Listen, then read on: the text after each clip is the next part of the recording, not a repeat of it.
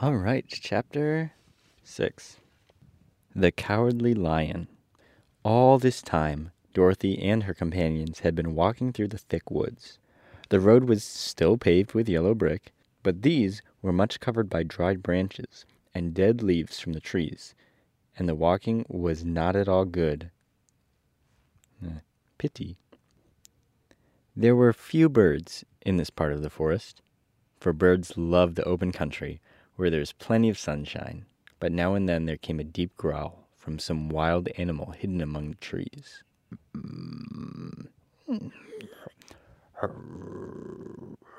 Production value isn't going up. These sounds made the little girl's heart beat fast, for she did not know what made them, but Toto knew, and he walked close to Dorothy's side and did not even bark in return. "How long will it be," the child asked of the Tin Woodman, "before we are out of the forest?" There's a Taylor Swift song about that. If someone wants to buy me the rights, go for it. "I cannot tell," was the answer, "for I have never been to the Emerald City, but my father went there once when I was a boy, and he said it was a long journey through a dangerous country, although nearer to the city where Oz dwells the country is beautiful.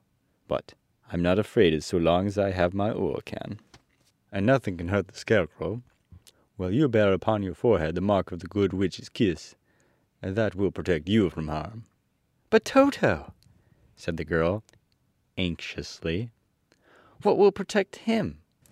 Yeah, the good witch wasn't really thinking, was she? "We must protect him ourselves if he is in danger," replied the Tin Woodman. Just then, just as he spoke, there came from the forest a terrible roar, and the next moment a great lion bounded onto the road. With one blow of his paw, he sent the Scarecrow spinning over and over to the edge of the road. I'm trying to imagine the physics there. And then he struck at the Tin Woodman with his sharp claws. He being the lion, not the Scarecrow, I would assume.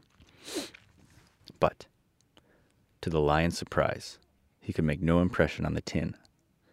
Although the woodman fell over in the road and lay still, little Toto now had the enemy to face, ran barking toward the lion, and the great beast had opened his mouth to bite the dog, when Dorothy, fearing Toto would be killed, and heedless of danger, rushed forward and slapped the lion upon his nose as hard as she could, while she cried out, "Don't you dare bite, Toto!"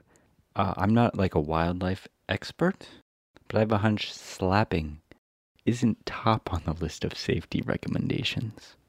"You ought to be ashamed of yourself, a big beast like you, to bite a poor little dog." "I didn't bite him," said the lion, as he rubbed his nose with the paw where Dorothy had hit it. "No, but you tried to," she retorted. "You are nothing but a big coward." "I know it," said the lion, hanging his head in shame. "I've always known it. But how can I help it?"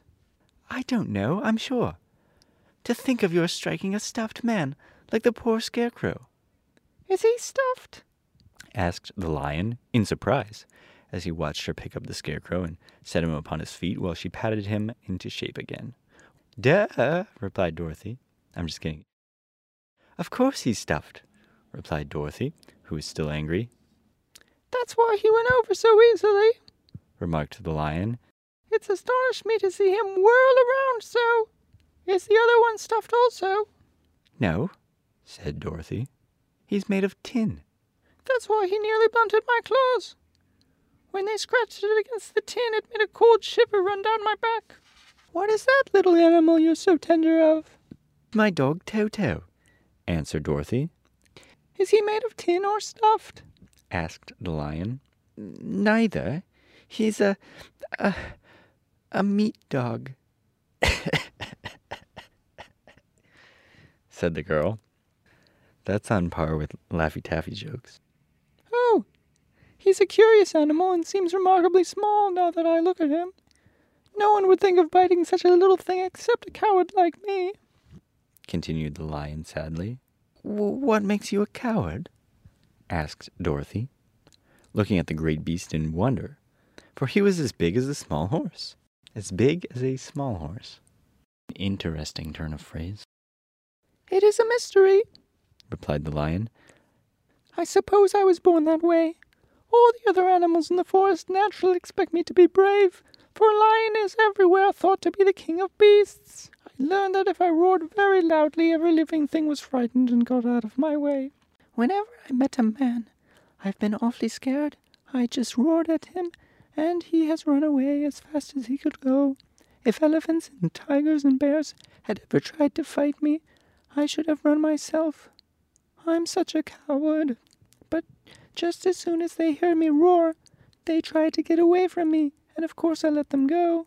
"But that isn't right. The king of beasts shouldn't be a coward," said the scarecrow. "I know it," returned the lion, wiping a tear from his eye with the tip of his tail.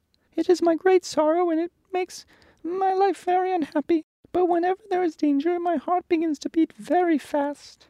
"Perhaps you have a heart disease," said the Tin Woodman. All right. Getting all medical doctor on us. "It may be," said the lion. "If you have," continued the Tin Woodman, "you ought to be glad, for it proves you have a heart." Wow. What a thing to say out loud. "For my part, I have no heart, so I cannot have a heart disease." "Perhaps," said the lion thoughtfully. "if I had no heart, I should not be a coward." "Do you have brains?" asked the scarecrow. Again, not a thing to ask people. "I suppose so. I've never looked to see," replied the lion. He's never looked to see. That kind of leads me to conclude maybe no. But also, good job for not looking. Like, really, I think they all need some brains. "I'm going to ask the great Oz to give me some," remarked the scarecrow, "for my head is stuffed with straw." "And I am going to ask him to give me a heart," said the woodman. "And I am going to ask him to send Toto and me back to Kansas," added Dorothy. "Do you think the Oz could give me some courage?" Why does he have an accent? "Do you think Oz could give me courage?" asked the cowardly lion. "Just as easily as he could give me brains," said the scarecrow. Like, you can do brain surgery, you can do heart surgery, you can't do courage surgery. "Just as easily as he could give me brains," said the scarecrow. "Oh, give me a heart," said the Tin Woodman. "Or send me back to Kansas," said Dorothy. "Then, if you don't mind, I'll go with you," said the lion.